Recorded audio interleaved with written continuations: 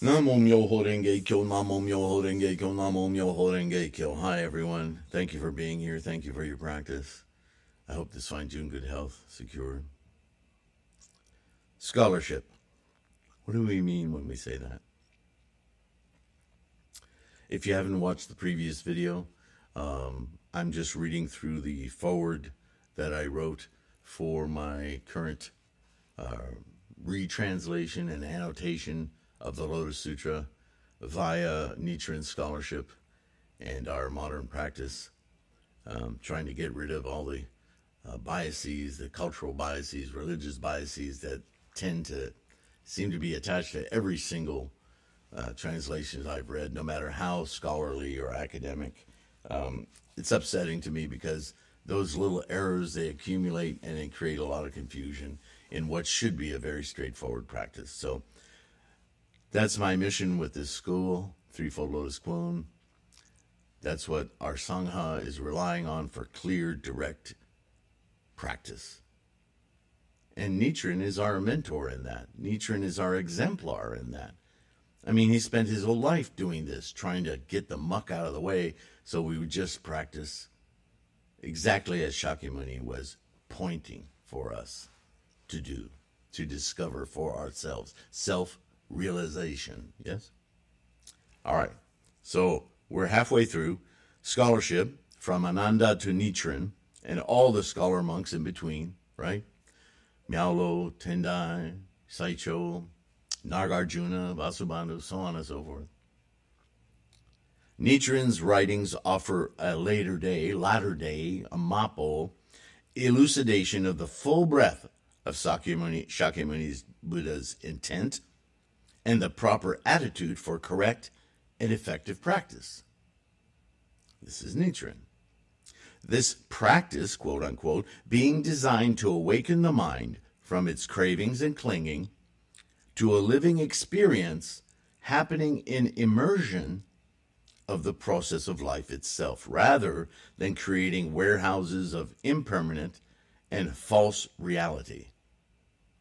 I mean, in as few words as I could say it, that's Buddhism and certainly Nichiren's bent on making sure we understand that it's not some flowery, magical, mystical mystery tour. That Buddhism is very pragmatic, very down to earth, very let's get this life at its maxim. I've already covered some of that. This practice being designed to awaken the mind from its cravings and clingings, so on and so forth, Nichiren has provided us with modern tools created directly from the pages of the Lotus teaching of the wonderful Dharma. His writings still contain exigencies for the capacity of the people of medieval Japan, and yet remain cogent to our 21st century issues and distractions. Don't you find that?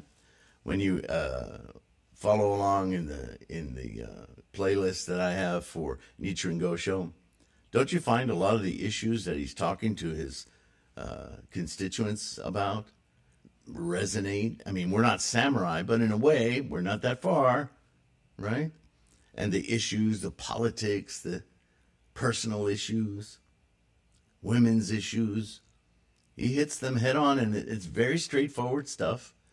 And we haven't changed much since then. So they're very contemporary takes on our experience of life and certainly our practice of Buddhism, yeah? So, Nichiren locates his life and work in relation to Shakyamuni's foretelling of this age or era, within which is a human capacity to inherently manifest this awakened mind directly and quickly by invocation of the Lotus method or teaching. Nichiren's brilliance was his understanding of the physical and study tools necessary for our modern minds to quickly focus and connect with our mind's portal to the Buddha experience, or I, the Buddha I. My goal in this revised and annotated translation of the Lotus Sutra is a simple evolution for our time and vernacular to make more clear, abundantly clear, the synthesis of Nichiren's insights and elucidations in the teaching of the Lotus for our comprehensive and efficient understanding and practice of his doctrine, and Shakyamuni's intent for the enlightenment of all living beings. And with that, I go to the next section. Buddhism is about the mind. I'm constantly reminding, I know you've heard me say that ad nauseum. And I pull out a quote here, and it'll make sense later. William Blake wrote about the doors of perception. And since Siddhartha Gautama endeavored to solve the problem of human suffering, the mechanisms of experience through the mind have been the ground on which to solve the puzzle of perception and live a fully expressed life. Now, if you know anything about William Blake or the Doors of Perception, you can look it up on the internet. I'm sure there's all kinds of little blurbs about it. You'll understand. It's about cognition, our mind, how we perceive experience, right? And is that not Buddhism? And it's certainly the same area of investigation, right? In the early days of Buddhist practice, much as in other disciplines for spiritual or mental experience growth, the asceticism, practices of privations in order to more fully understand the vices and obstacles of our desires, have been used with different motivations and yet with the ultimate goal of clarity of the mind-to-body connection, to find some insight into the nature of our perception and experience of life. I mean, this is how the martial arts evolved in any culture, right? There's a lot that's been written about Kung Fu and the Chinese Wushu, or whatever title you want to give it, starting with a Buddhist, Bodhidharma, right, who was trying to find a way to increase the health of the monks that he had encountered, so that they could increase their physical health in order to be able to even focus their minds properly. They were weak. They were getting raided all the time by marauders, taking their rice stores and all of that. And he thought, well, if these guys have any hope of being elevating their minds and reaching to higher consciousnesses, they got to have a body, an apparatus that keeps that mind healthy, right? So he taught the great sinew and tendon exercises to help condition their bodies. And, a long history of Chinese martial arts moves from that to Tai Chi Chuan and the Bagwan, all sorts of things. And there's always, to this day, this kind of a philosophical wrestling match, if you will, between the schools of thought that say once you develop your body and you can see what your capacities and limitations are physically, your mind then grows to understand life as a larger concept, right?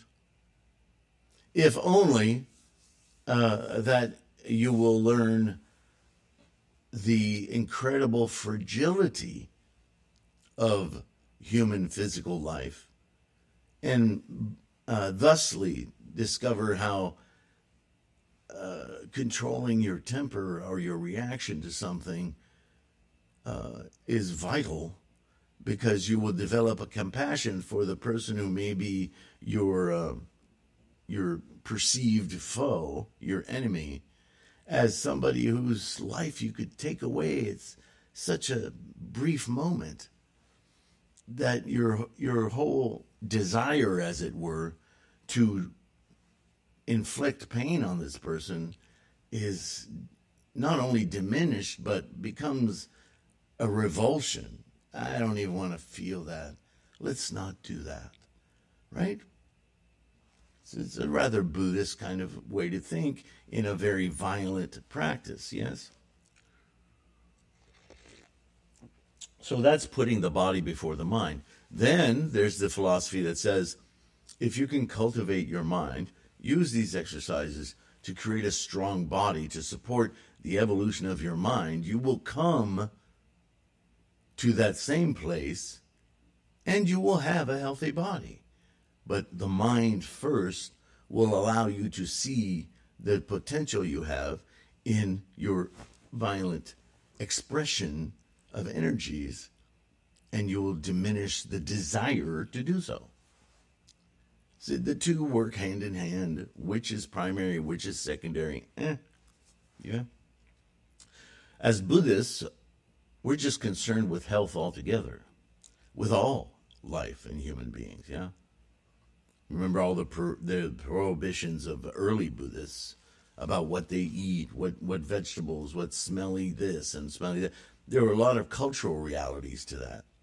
But all of it was about cultivating a body that was supportive of a developing, growing enlightenment of the mind. Or was it the enlightenment of the mind would then be conducive to better conduct for promotion of health? You could go on and on about this, right?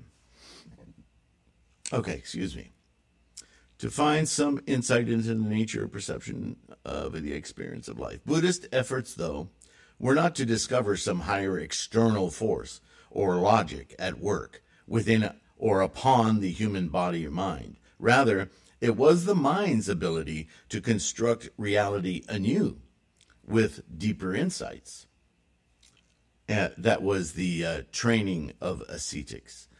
Schools of various insights spawned from the early teachings of Shakyamuni to very disparate aims and misunderstandings, from nihilist systems of thought to mind-only schools, theorizing that all of reality was no more than a conjuring of the mind, missing the critical point that it is our warehousing of these realities that's the problem, and not that the things exist as a moment-to-moment reality, not to be held or possessed. A lot of people still make that mistake. In order to attain enlightenment, do I need to, like Medicine King, get rid of the body? No. The body's not the problem.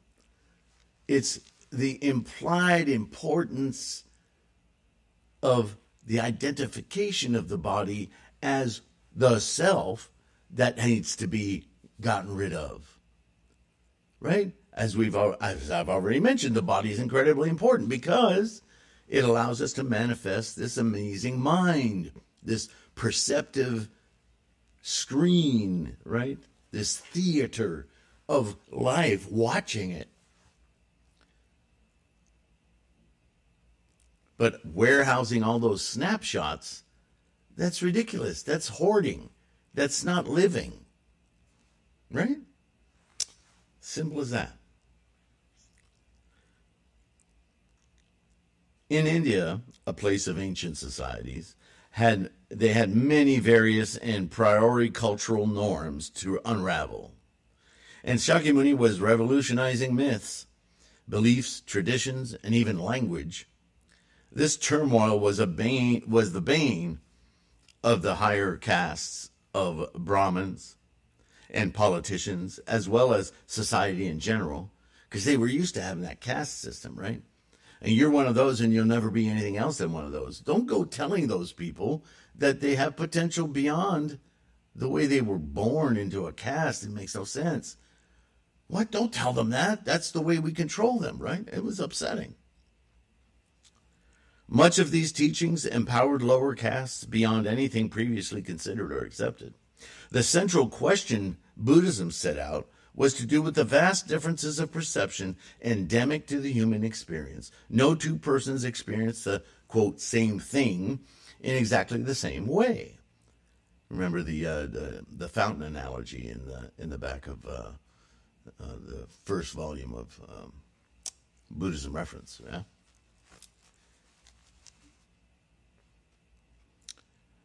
That perception equals experience seems simple enough, but how is perception related to the actual authentic object of perception? Could it be that the perception is the fabrication of the individual human mind with little, if anything, to do with the authentic object of its perception? And if so, what does this say of the, quote, reality of the, quote, object? Right? Buddhism tackles all of that. It tells you that nothing exists in and of itself. It's a moment-to-moment instantiation, constantly changing through, quote, time. And that reality, we turn into a linear continuum of being, as though being becomes a noun. And we've missed it. We've missed the very glorious thing that is the verb of being. That it's being, moment to moment to moment to moment to moment. Like a little engine going, right? Sounds like a hum, but it's not a hum. It's one little dot of sound, one after another. And each of those dots is its own moment of being. And it's gone into the next. It sounds simple, but we don't normally think this way. And because we don't normally think this way, we attach ourselves to things as though they ought to be there continuously. And they are not. Not that physically they're not, but that mentally they are not. We're making a mistake. We're counting on things that are no longer there. Suffering, craving, clinging. That's what that's about.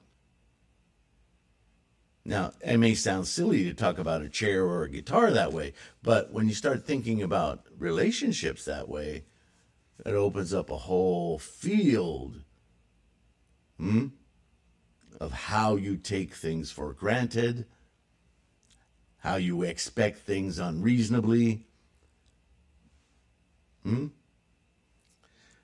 2 tracks of investigations come from this research: the pursuit of a clear understanding of the objects of discriminations, and conversely, the mind's strata of identification and data accrual that warehouse. The pursuit of the true nature of objects leads to the insights of impermanence and constant change, and even to the amazing insights of fluctuation of energy and impermanence through rigorous examination akin to that of the modern sciences, and ultimately down to the structures of atoms and energy itself. Quantum fluctuations. Look that one up. You want to spend an afternoon twisting your melon.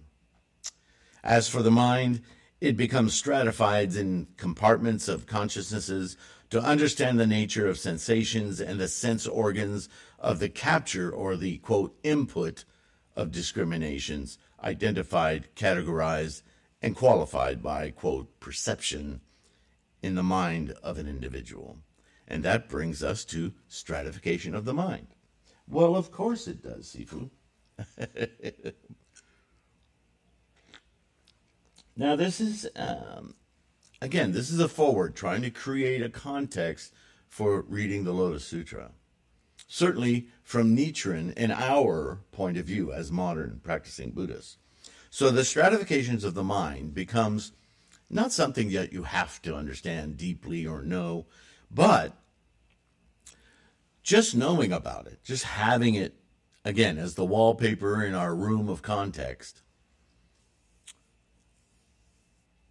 It's interesting to witness the degree, the minutiae to which the scholars of Buddhism, like Nagarjuna, dove into the very nitty-gritty of argumentation in order to experientially prove, logistically prove with the mind itself how the mind itself functions.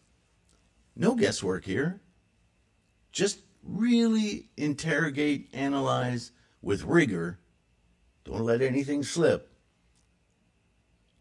And if you can show how this interpretation is wrong, then let's look into it.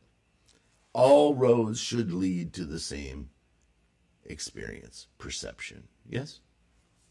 That's science.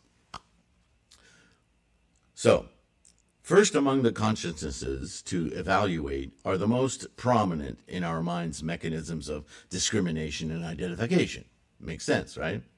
These are the sense organs, right? Sight, sound, taste, smell.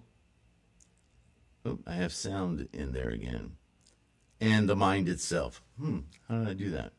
Sight, sound, taste, smell. That should be, is that voice? No, that's sound. Oral. So you have sight, eye, consciousness, ear consciousness, mouth consciousness, smell. Oh, touch. Where's, oh, dummy. So, found my first error. Need to fix that. So that should be touch. How do I mark this up?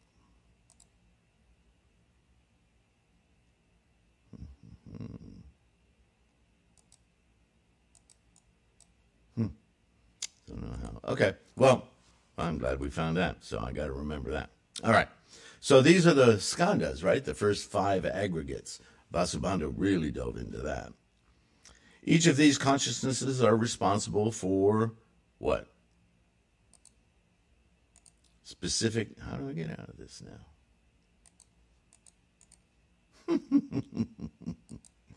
Okay, so each of these consciousnesses are responsible for specific aspects of data gathering and collation, right? There's a rock, that color, the rock is this color or that color. It's probably got these metals in it, that, right?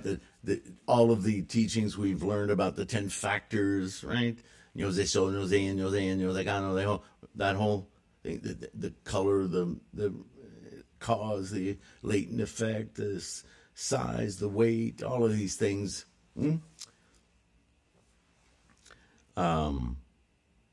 Eye consciousness gathers data on color, size, appearance, movement, etc. This is developed in tandem with the necessary characteristics of the objects of perceptions as we find defined in Buddhist teachings in the 10 factors of all phenomena enumerated in the 2nd chapter of the Lotus teaching. Appearance, nature, entity, power, influence, internal cause, relation, latent effect, manifest effect, and consistency from beginning to end. We chant that every day when we do Gangyo. Now, in the forward, I give you the full explanation, as in internal cause, nyose in, N.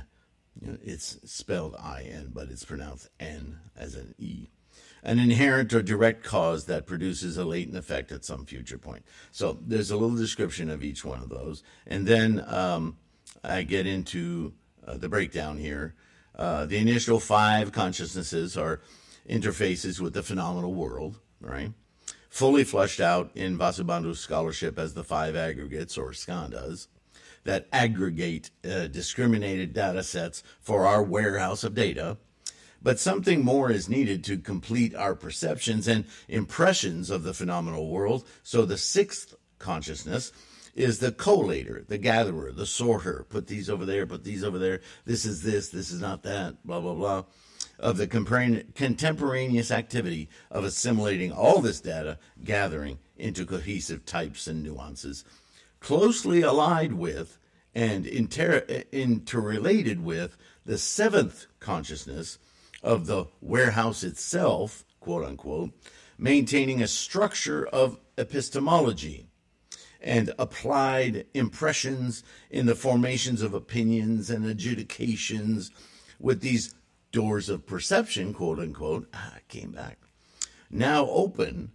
It is the perception itself that comes under scrutiny, right? So this is our samsaric world, these 7 consciousnesses. And they make their assumptions based on a freight train of energies that constitutes our context, Bob's context, Sylvain's context, Shamalika's context, right? Noon Lee's concept. That freight train of karma has its huge bundle, amalgam of tendencies and conditions. And within that contextual lens of perception, certain assumptions are made. That's the epistemology we have. And those progenitors of those tendencies and conditions are held with the 8th consciousness. is a marriage of the 10 factors of all phenomena with the amalgam of the consciousnesses of the human experience, or samsara. This is a very complex consciousness that integrates the whole of the physical cosmos with the sentience of the individual human mind.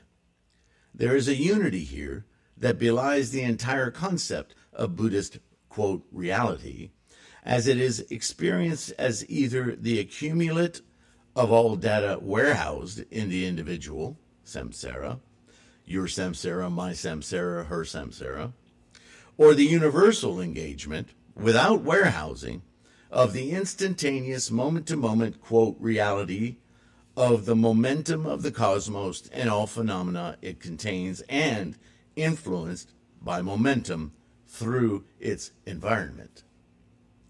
As indicated earlier, all objects are fundamentally impermanent, instantiations of constantly changing potential, creating inertia.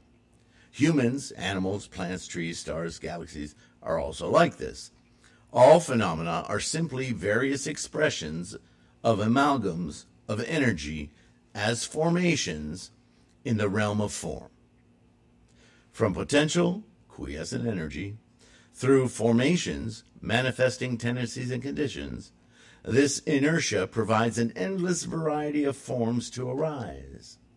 Understanding a chart of the fundamental elements in the average chemistry classroom will reveal the basic building blocks of every known amalgam of molecules yet created and possibilities of new additions. Formations into fundamental elements and forces come to render molecules, come to render complex structures of gases, liquids and solids, plants, trees, and ultimately, you and me. The vast amalgam that culminates in a human form from this engine of life is karma. And because all life, quote unquote, is dynamic, non-static, and constantly moving, this karma is malleable. Karma is malleable via influence from its own tendencies and conditions, but to the amazing construct of the eighth consciousness, it is additionally influenced by the input of the samsaric consciousnesses, imposed cravings and clinging.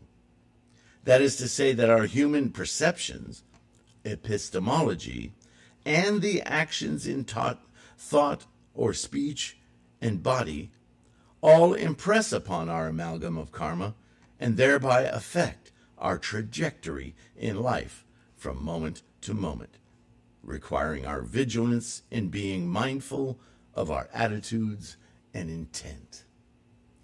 But this trajectory is bound by the warehouse of samsara.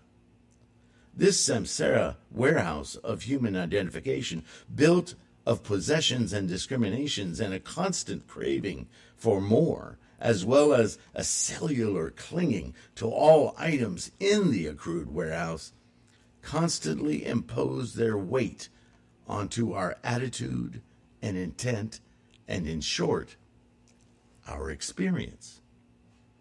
So now we come to the penultimate section of the foreword, Buddhahood and stuff.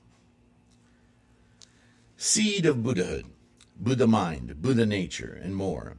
The variety and breadth of meanings of these often used terms shifting through the history of Buddhist texts can be another source of confusion.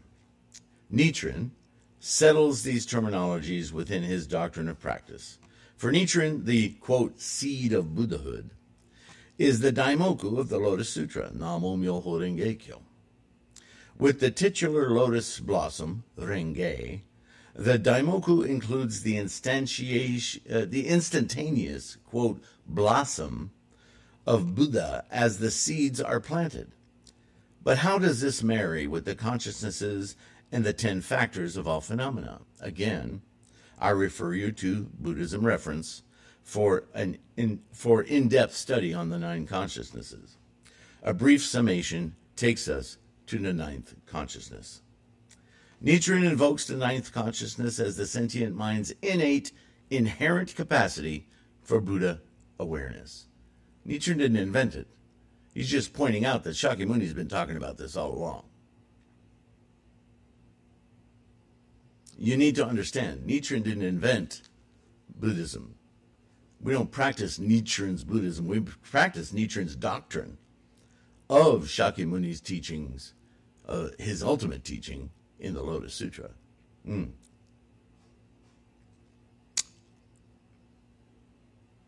With this feature of the sentient mind awakened, all 8 consciousnesses, samsara, are subsumed and surrounded by the moment-to-moment engagement of the engine of life.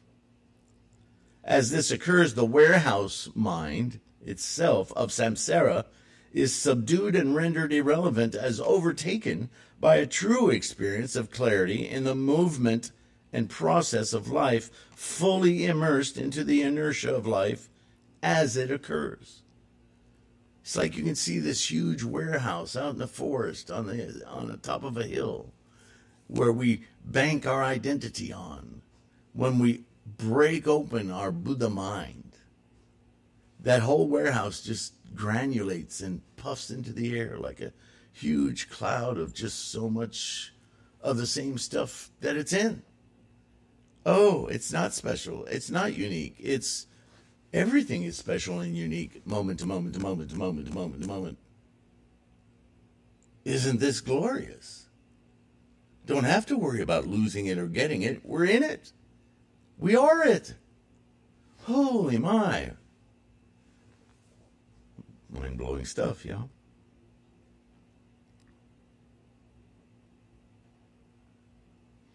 By chanting, sowing the seed of Buddhahood, or Buddha consciousness, in other words, little moments of awakening, invoking Buddha, the Daimoku, one immediately instantiates the Buddha capacity of the sentient mind. This experience of the engine of life is often named in different ways as the Buddha mind or Buddha-ness. The idea of the term Buddha nature is simply the term for this potential rather than the experience itself. Right? You can talk about a vegetable garden as the location you grow your vegetables in, but when you eat that cucumber, you are experiencing the vegetable garden. So Buddha nature, everywhere, all the time, moment to moment, sentient mind capacity for experiencing it. The experiencing it is not the Buddha nature, it's the Buddha-ness. It's the Buddha mind, the Buddha I. How many words can we attach to this? But the experience is different than defining its potential. Here we go again. Potential, formation, instantiation. Potential, Buddha nature, Daimoku, formation, Buddha-ness, instantiation.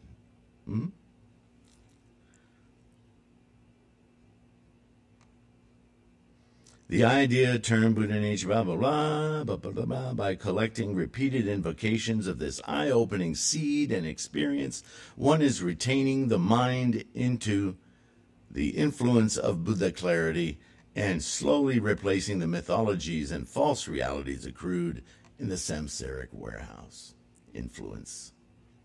And now the final short chapter, because this logically leads into it, the Bodhisattva of the Lotus Sutra. And I identify this as a shift in Bodhisattva teaching. If only for the reason that the Lotus Sutra is focused on the reality, the end goal, the initial goal of Siddhartha, to live this life fully. That Buddhahood is instantiatable now, immediately. As Nichiren would say, by chanting the Daimoku. A few words here on one of the controversies in Buddhist scholarship. I don't know why it's a controversy, but people can make a controversy out of anything, right? We read of the 3 vehicles of Sravaka, Pratyeka Buddha, and Bodhisattva, the Bodhisattva of the Tripitaka canon of teachings, those adhered to by the early Hinayana or Gama or Theravada, Tibetan sects, all maintain this false teaching or counterfeit or semblance teaching of the false nirvana prior to the Lotus Sutra.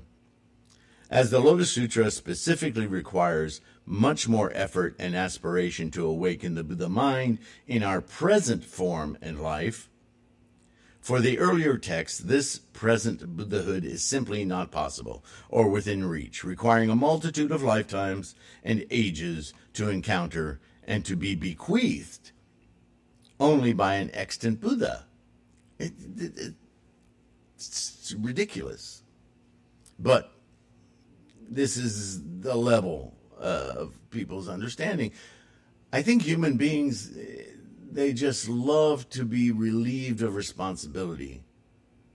They'll work hard towards something, but ultimately, if someone else grants it to them, then they don't have to feel like it's on them to achieve it. It's a strange dichotomous mind. Be that as it may, with the Lotus Sutra, these misunderstandings of earlier schools and monks are obliterated, unless they don't choose to see it. So too are the three vehicles annihilated, right? There are no, who is it talking to? Subhuti. There are not, or was it, I'm sorry, it was Shariputra. There are not three. There are not two. There is only one great vehicle to Buddhahood. This Myoho Renge Kyo. There are not three, much less two. There is only one. So the Bodhisattva of the Lotus Sutra could be interpreted as an entirely new Bodhisattva teaching a fourth vehicle, if you will. This fourth vehicle is subsumed in the one Buddha vehicle Dharma teaching. Is that technically what it's called? Nobody calls it that. Some might, just in their argumentation of, this is a different school. I would say it's an extension of what Bodhisattva has meant all along, because I don't see Shakyamuni's earlier teachings as being either wrong or teachings of a completely different sort than the ultimate teachings of the Lotus Sutra and the Nirvana Sutra. I see all of his teachings trying to say the same thing, but to a different audience and trying to move them along, and the stubbornness of the audience getting in the way of them getting past these cultural norms that they hold so precious. This is why he had to create the conjured city, right? All right, let me give them the goal of at least, I'll explain nirvana as a letting go of all these attachments, and maybe by the time they get there, they'll get it, but they didn't. They became arrogant, right? The arhats who get up in the middle of the beginning of the Lotus Sutra and go, we don't need to learn anymore, and they're gone. And Shakyamuni didn't treat them with a lot of respect, right? In H. Kern's translation, he said, well, now that the trash is gone, right? In many ways, he was not impressed, and he didn't say a word. You want to leave? Right? So, is this of critical importance to the achievement of our practice of Nichiren's doctrine? I think it is interesting, but more academic in its study than an actual affect to the teachings of Shakyamuni, and further on through the lineage of scholar monks leading to Bodhisattva Nichiren. For more on this, a reading of the conjured city or the apparitional city parable in the 7th chapter of the Lotus Sutra is very clear on the temporary target used by early students of Shakyamuni to hold their commitment to study and practice. That's all that was. With the ultimate Mahayana of the lotus, this temporary respite is removed to cause the students, monks, to aspire to the full goal of the Buddhist teachings for immediate and complete enlightenment in this lifetime. Now, That's the end of the foreword. I think my goal in the foreword was to create a context for the next chapter, which is the Sutra of Innumerable Meanings, Chapter 1. And I've included the innumerable meanings and the meditations on universal virtue at the end as the opening or the prologue and the epilogue of the 28 chapters of the Lotus Sutra. So the whole thing is in here, right? This is the Threefold Lotus Sutra. And after the first paragraph in here, I have my own paragraph italicized and in parentheses to indicate that this is my annotation. I think it'll be pretty obvious once you start reading it. And I'm throughout all of the book here. So there'll be, to be certain, there will be plenty of areas where I shut up and let you go ahead and read what's there with text that I've already done as my diligence in removing cultural and religious trigger words, improper words that don't belong in there, and replacing them with more clear terminologies that uphold the meaning of what Shakyamuni, or the translation should refer to as Shakyamuni's teaching, yeah? Where it made sense, I introduced Nichiren's thinking, because after all, that's what we are practicing, even though I'm infusing 13th century Bodhisattva scholar thinking in a 2700 century old text, pretty much, yeah? But, you know, since we're all over the map on these, when this was written, in what language, and translated by whom, and so on and so forth, I don't think, especially since Shakyamuni uses the device of time as an obliterated kind of get that time issue out of your head thing, I don't have any problem sticking Nichiren in the middle of it. It makes it much more, to my thinking, relatable to our current practice. So I'll be curious to see how you guys receive this.